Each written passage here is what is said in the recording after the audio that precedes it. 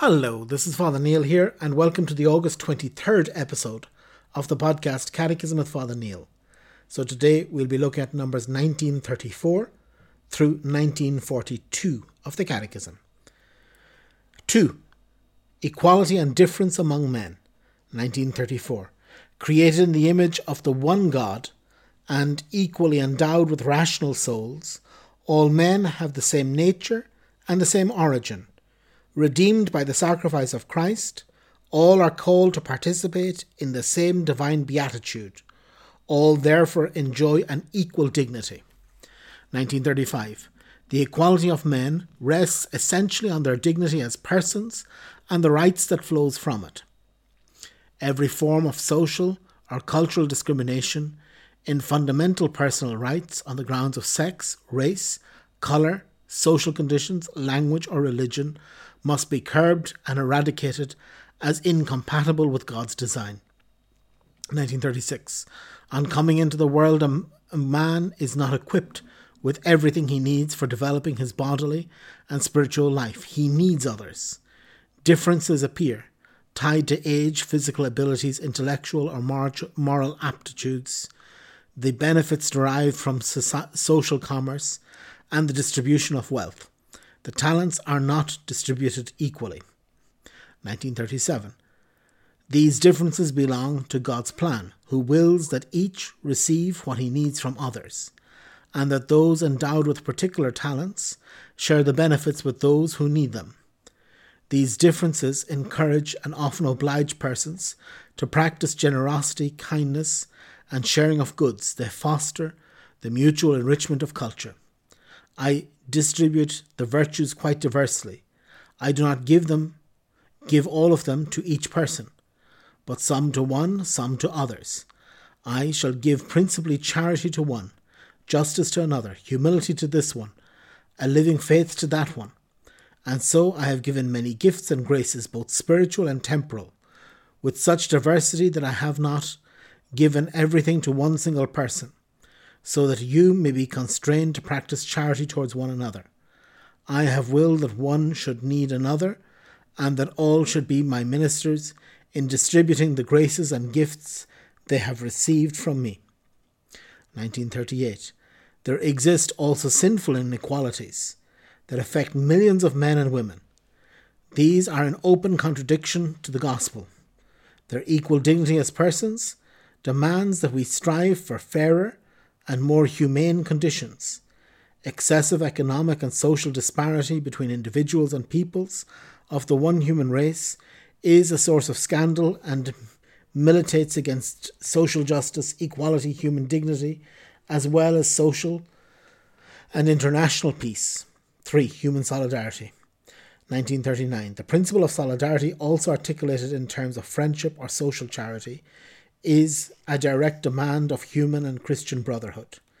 An error, today abundantly widespread, is disregard for the law of human solidarity and charity, dictated and imposed both by our common origin and by equality in rational nature of all men, whatever nation they belong to.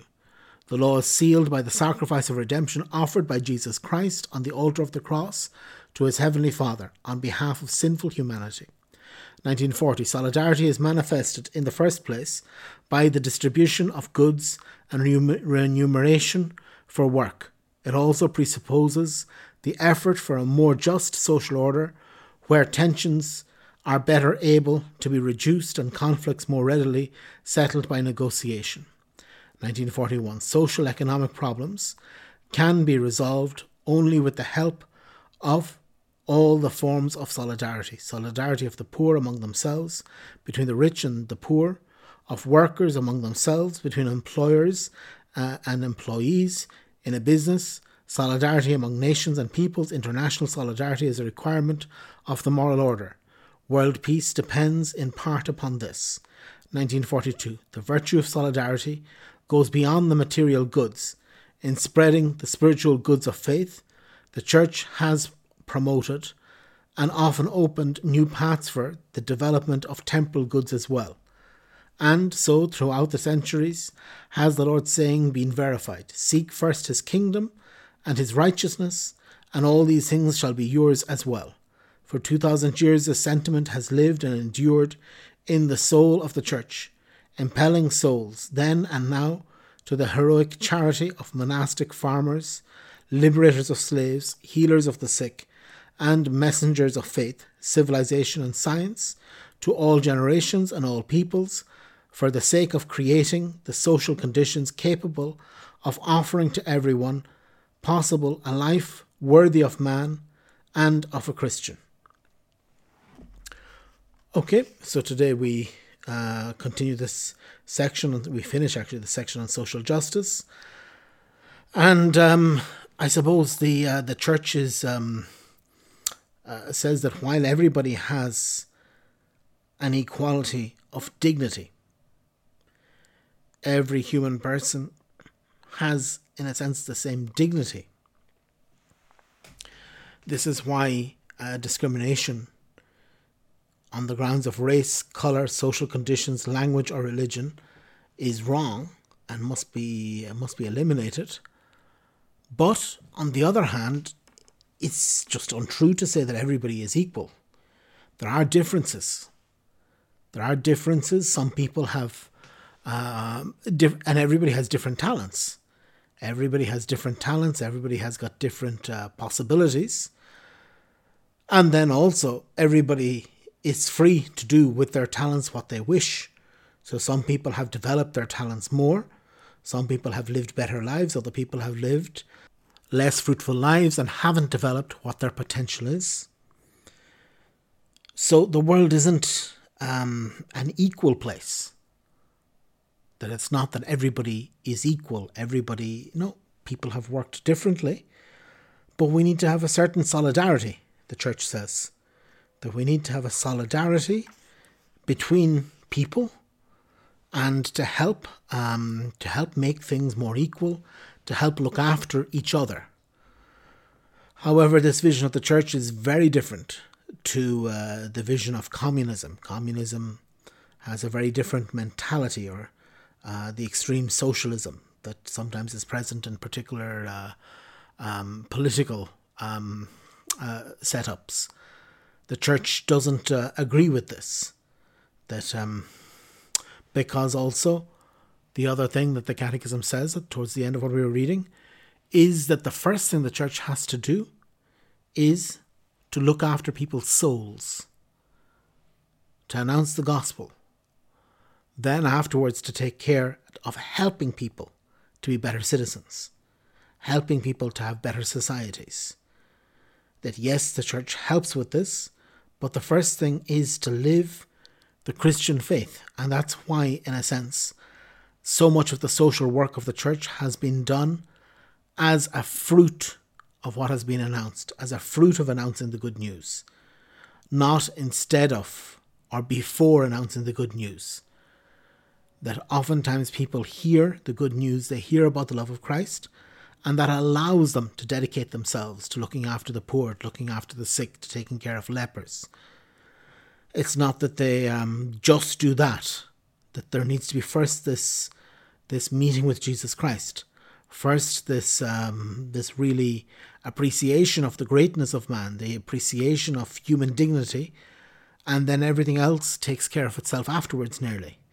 And so the church is against anything that would be just looking after the physical needs. It can't be. Obviously, we can cooperate with initiatives that are like that. We can help non-religious organizations like the Red Cross or something, that if there's a disaster, to take care of people, sure. But the church in general has to first look for the kingdom of God. Seek ye first the kingdom of God and his righteousness, and all these other things will be given you as well. So this is what the church says, and this is what we need to look for. First, look for the kingdom of God. And so we finish here, and there's an brief section because we finished the section on social justice. 1943. Society ensures social justice by providing the conditions that allows associations and individuals to obtain their due. 1944. Respect for the individual person considers that the other, another self. It presupposes respect for the fundamental rights that flow from the intrinsic dignity of the person. 1945. The equality of men concerns their dignity as persons and the rights that flow from it. 1946. The differences among persons belong to God's plan, who wills that we should need one another. These differences should encourage charity. 1947. The equal dignity of human persons requires the effort to reduce excessive social and economic inequalities. It gives urgency to the elimination of sinful inequalities. 1948. Solidarity is an eminently Christian virtue. It practices the sharing of spiritual goods, even more than material ones. Okay, very good. So we continue tomorrow, and tomorrow we'll look at 1949 through 1953. God bless.